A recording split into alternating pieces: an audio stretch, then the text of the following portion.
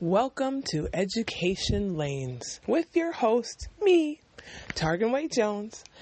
I wanted to start this podcast to help parents out there, help those parents who are looking for options, who may not know of their options, who are sick of the option they are in, help you navigate and find ways and educational opportunities out there for your children.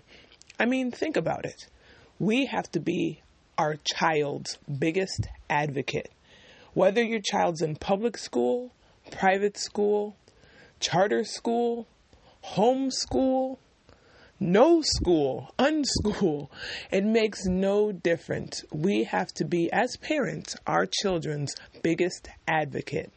So I wanted to come to you, share my personal journey, being that I've been in many of these various institutions, and be a voice for you, help you, and in the same way, have you help us, tell us what you're doing, what has worked for you, what options maybe that you have become aware of that you didn't know before.